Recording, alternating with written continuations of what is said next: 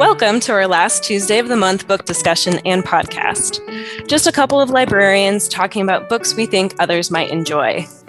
May's read is Trick Mirror, Reflections on Self-Delusion by Jia Tolentino. I'm Amy, and joining me today is Kelly, the Public Services Librarian at North Liberty Library.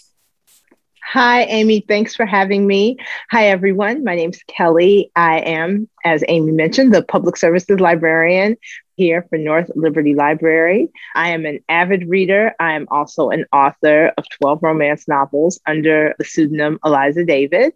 And I'm just so thrilled to be on last Tuesday of the month. And I'm so thrilled that it gave me an excuse to read something that has been on my TBR for quite a while, Trick Mirror. So I'm really ready to discuss. I really enjoyed this book.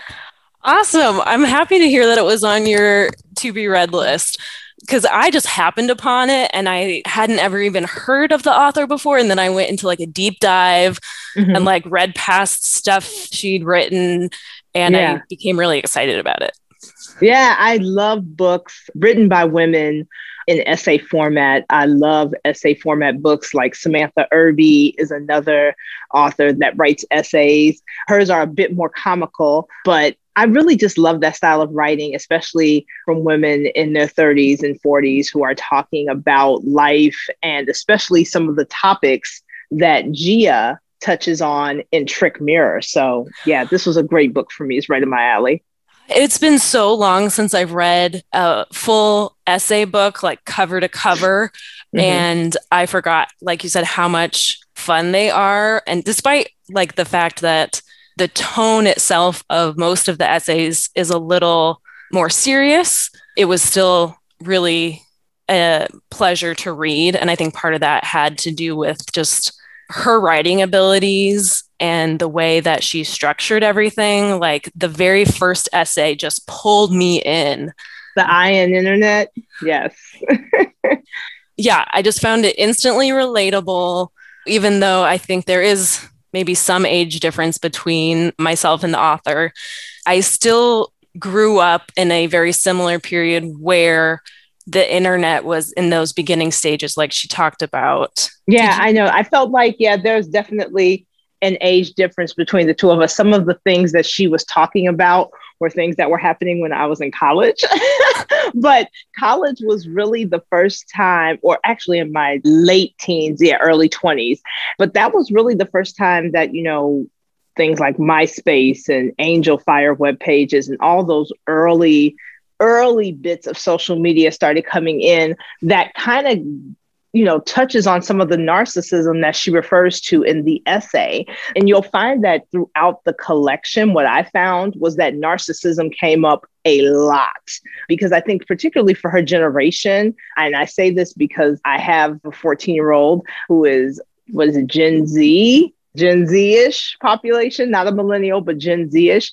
And all of their identity can be wrapped up in social media so fast. And I didn't start getting my son on social media until he was 13, and he's going to be 15 in December. So just in this past 18 months, it has incredibly changed some of the dynamics of how he communicates with his friends. So I definitely got that from this article and from this essay about how narcissism is just a constant theme. And it really did set us up for the other essays in the collection, for the tone. It did. And I was just super impressed with the way that she did that. And yeah, narcissism is definitely a recurring subject. And I thought it was really interesting how she linked it to feminism and women's view of themselves as individuals, but also how that is reflected in society. And it was just beautifully well done. And I kept coming back to that as we went through and talked about how that's reflected in movements as well. She talked about the Me Too movement and how hashtags, while they're useful and practical, can sometimes tie up our identities as well and make singular stories tied to a collective, and how that complicates our self-image. And I just thought that was... Yeah. And she even touches on that a bit Another essay that I liked from this collection was The Cult of the Difficult Woman, because I've been called difficult several times in my life, and I wear that with pride. But I did enjoy her insights on that. You know, as a Gen Xer, there were several insights from several essays in this collection, like The Story of a Generation and Seven Scams. I'll get back to that one later. But The Cult of the Difficult Woman, I really enjoyed that because she really showed how celebrities can be used to be examples of feminism. But at the end of the day, it's all performative. And if it's performative feminism, is it helping the cause? And I think that when we're trying to get pushed behind movements, and I've seen this also with similar movements like with BLM, when we're trying to get pushed behind a movement that's for a greater cause, we have to be careful who we tether to the movement, specifically when it comes to celebrities and public figures. So I like what she had to say about that, because it kind of made me think as I was reading The Cult of the Difficult Woman, are we in a catch-22? Do we defend all women under the guise of feminism, but is it only for particular causes? So are we picking and choosing the times that we use feminism to defend one another? So that definitely made me think too. I really enjoyed that essay as well. I feel like I have to take a big, deep breath because yes, tethering people to movements, like you said, very dangerous. I was also thinking about it, the way that we interact and use celebrity faces for a cause and defending all women in the name of feminism. She also kind of contradicts that statement or that idea when she talks about how there are certain women, and she used specific examples, none of which I can really remember off the top of my head for whatever reason, but I think one of them was Kellyanne Conway. Mm-hmm. So that we can't ever criticize women if we're feminist is what I think she was trying to get away from, and recognizing that feminists and feminism can't be just about continually defending women all the time because they're outside of the reach of criticism. I would hold that as a truism, but I am also still muddling around in my brain what it means to look at a situation and be able to say, you know, this isn't a criticism of this person based on their gender. Right. It's based on the character. And I think that sometimes that gets us caught up in many movements. For example, you know, we get caught up in that. Do we talk about this person and critique this person and can still be a feminist? And, you know, the resounding answer is yes. And I'm glad that Gia brought that up in this essay, because it's arguments like those that really confuse people as to what feminism actually is. Because a lot of people, they think they know what feminism is, but they aren't completely accurate. They may be confusing it with misandry, which is not feminism. They may be confusing it with what they would call reverse sexism, which is not feminism. Feminism, to me, is simply the acknowledgement that women are important, that they are more than half of the population and deserve to be heard. And so a lot of what happened, especially like with the Me Too movement, that was a prime example. And that's why I'm glad that Gia brought that up. First of all, it was completely hijacked from the person who created it, who was Tarana Burke. And once it was hijacked, it was then misused in so many different ways. One particular way it was misused was with Monica Lewinsky and the Bill Clinton scandal from 20 plus years ago. And that's just one of many examples of how movements can get diluted. And then it causes the general public to not deem it valid. Mm-hmm. And that ends up hurting everyone. Yeah, I definitely agree with your view on feminism. And I would add in my view that it's really at its core about recognizing the role that gender has in our society and saying, mm-hmm. no, that's not equal to mm-hmm. base it on gender. And so that's what I would add to that for my personal view of it, is that recognition and making it known that discrimination is happening because of gender, and that's not okay. And I think that that's right. kind of where my feminist core belief is at. Absolutely. I think feminism comes up quite a bit in her essays. Another one of the essays that I liked was the last one in the collection, Ivy Dread, where she talks about how her and her partner have received like 50 wedding invitations from friends. And she's just, aghast at how much of a stranglehold the wedding industry has, particularly on women. And she talks a bit about that, about how she kind of refers to the wedding industry as being a tool of the patriarchy, and how we're more interested in the ceremony than the actual relationship. And as someone who, I had the big wedding, I'm not going to lie, I've been married for almost 17 years,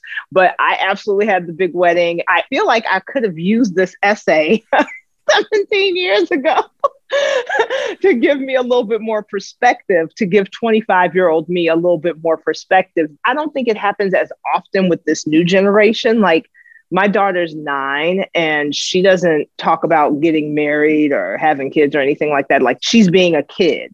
And part of that is raising them in that way. But then we're also talking about a generation of women who were raised to think that marriage was the ultimate accomplishment. I wasn't raised that way, but a lot of women in my generation and older were raised to be that way. And that's the kind of behaviors and mindset that keeps the wedding industry, a $1 billion industry. Yeah, for sure. I specifically remember points in my childhood where, for whatever reason, having kids and getting married was widely talked about. She talks about in her book that make-believe place. Mm-hmm. And I think there was definitely some of that there, but then it didn't hit me again until college, where a bunch of friends are now starting to get engaged. And right. So that atmosphere like rises up again. So yeah, there's definitely points in my life that I remember going and having those ideas kind of circle around me and question my own thoughts, because I never thought I would ever get married personally. Mm-hmm. I just didn't picture that, except for these periods of time where like it felt like I was suffocating in it. Yeah. But I did end up getting married. It's common law marriage though. So there's been no party, no like ceremony or anything. So it's right. A little bit different for my relationship and my partner, but maybe in the future there'll be a party. But I also thought it was interesting, her comments and research into studies that have been done for LGBTQ couples, and how that relationship to marriage is different, and how that focus on it's the gender roles that really have a big impact on women in particular and their roles in marriage. What I really liked about this book, because there are dozens of books by women writing essays about women, but most of those essays are from a very singular lens. So I love that she included LGBTQIA community in her writing. I love that she included women of color in her writing, and that she made references to that, because that's kind of the trouble with the essay books sometimes, is that it's told from this very singular lens. I've had that experience too many times to count. And as a Black woman, it just gets frustrating after a while reading these essays about women and not being included in that scope. And that's why I love writers like, and I know we haven't gotten to the recommendations portion, but one recommendation I would give is anything by Lindy West, and that's Lindy, Lindy West. She has written great books, including her book Shrill, which is being turned into a television series. I think it's already been out. She is a white woman, but she talks about women in a very inclusive way. So I really appreciated that about Trick Mirror, is that she really was inclusive in the topics, and she was inclusive in who she talked about within the topic of each essay. And she did so while maintaining authentic voice, I think. Mm-hmm. And when an author is sharing something personal, there are obviously some edits that happen, but I think that from what I was reading, it still felt very much her, and there wasn't a whole lot of suppressing of that voice that I really appreciated. Mm-hmm. Yeah, there were some great essays in here. I think the one that was the most fascinating for me to read was, and I mentioned it earlier, The Story of a Generation in 7 Scams, because I definitely saw myself in one of those 7 scams.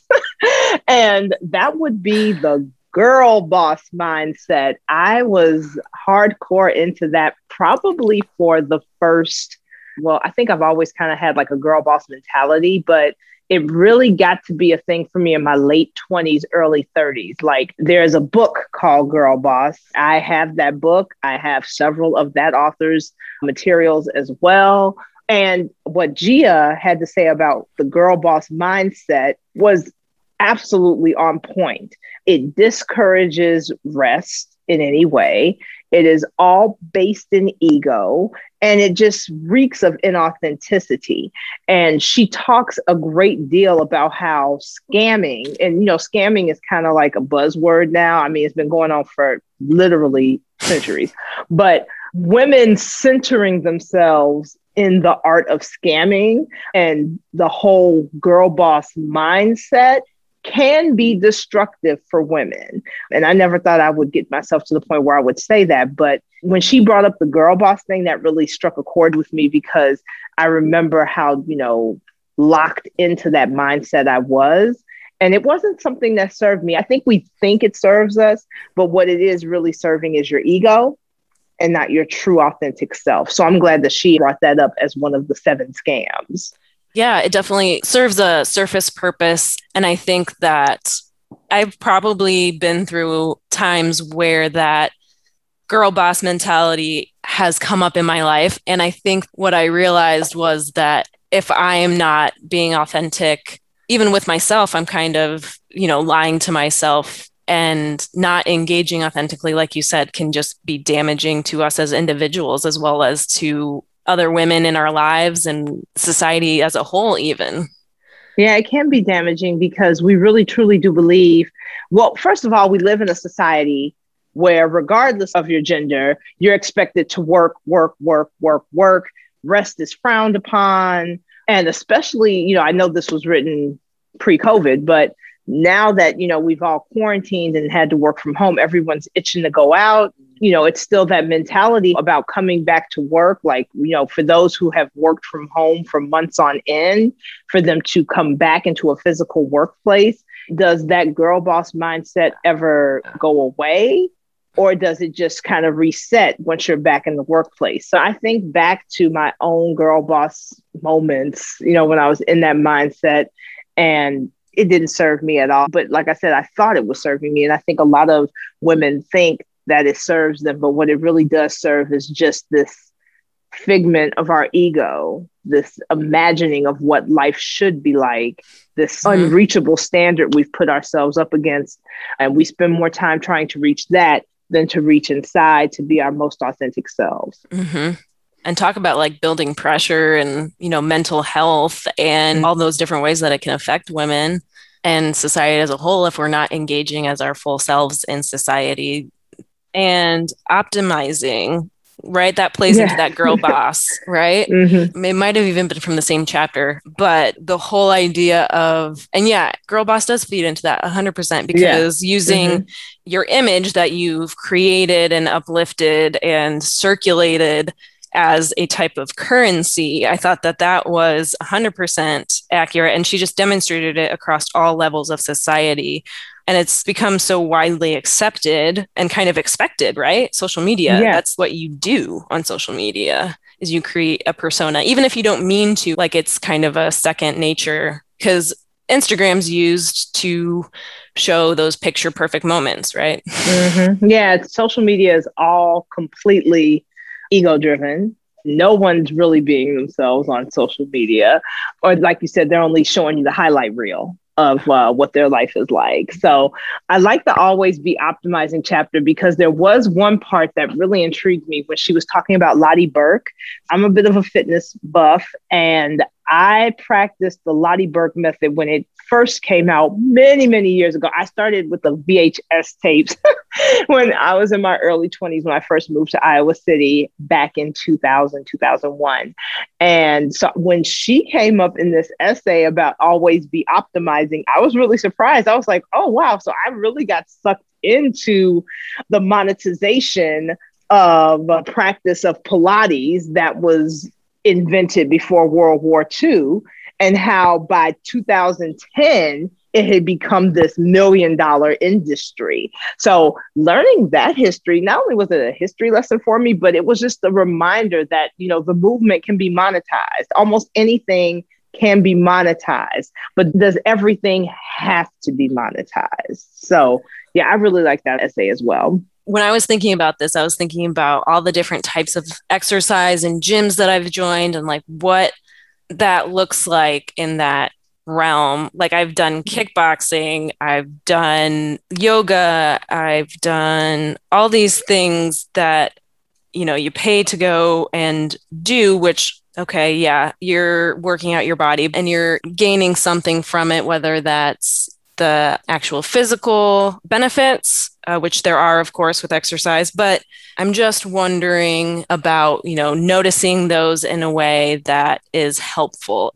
How do we disengage from that? Or is it necessary that we're always disengaged from that? What about this is actually helpful or not helpful? I guess maybe that's always a self-reflection question. I think so. I mean, everyone has ego, and ego by definition is just that external representation. It is your identity, who you are, what you do for a living, that kind of thing.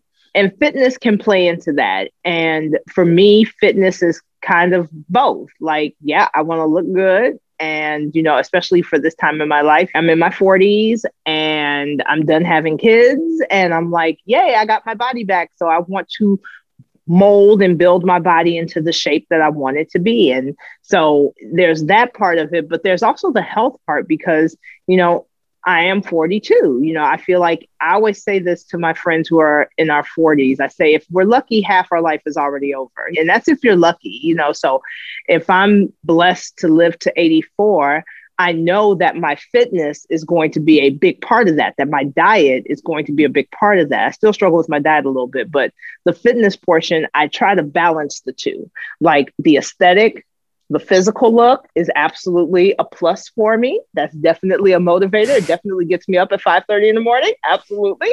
But the health benefits, having a stronger cardiovascular system, having good blood work come out every year at my annual physical, being able to play with my children, being able to have the mobility to move about in my work and personal life, those are important too. So we really do have to find the balance between what serves the ego and what serves the soul, what serves our inner selves and what serves our external selves. It's really a balancing act, but that's being human. Mm-hmm. Yeah, for sure. I'm going to ask you a question. And if you don't want to answer it, that's okay. So you're a parent and you've mentioned that you have a daughter. Do you find it difficult to have conversations with her about things that may affect her specifically because she is a woman who, I don't know how your daughter identifies with her race or ethnicity, but are those conversations that you find difficult to have with her?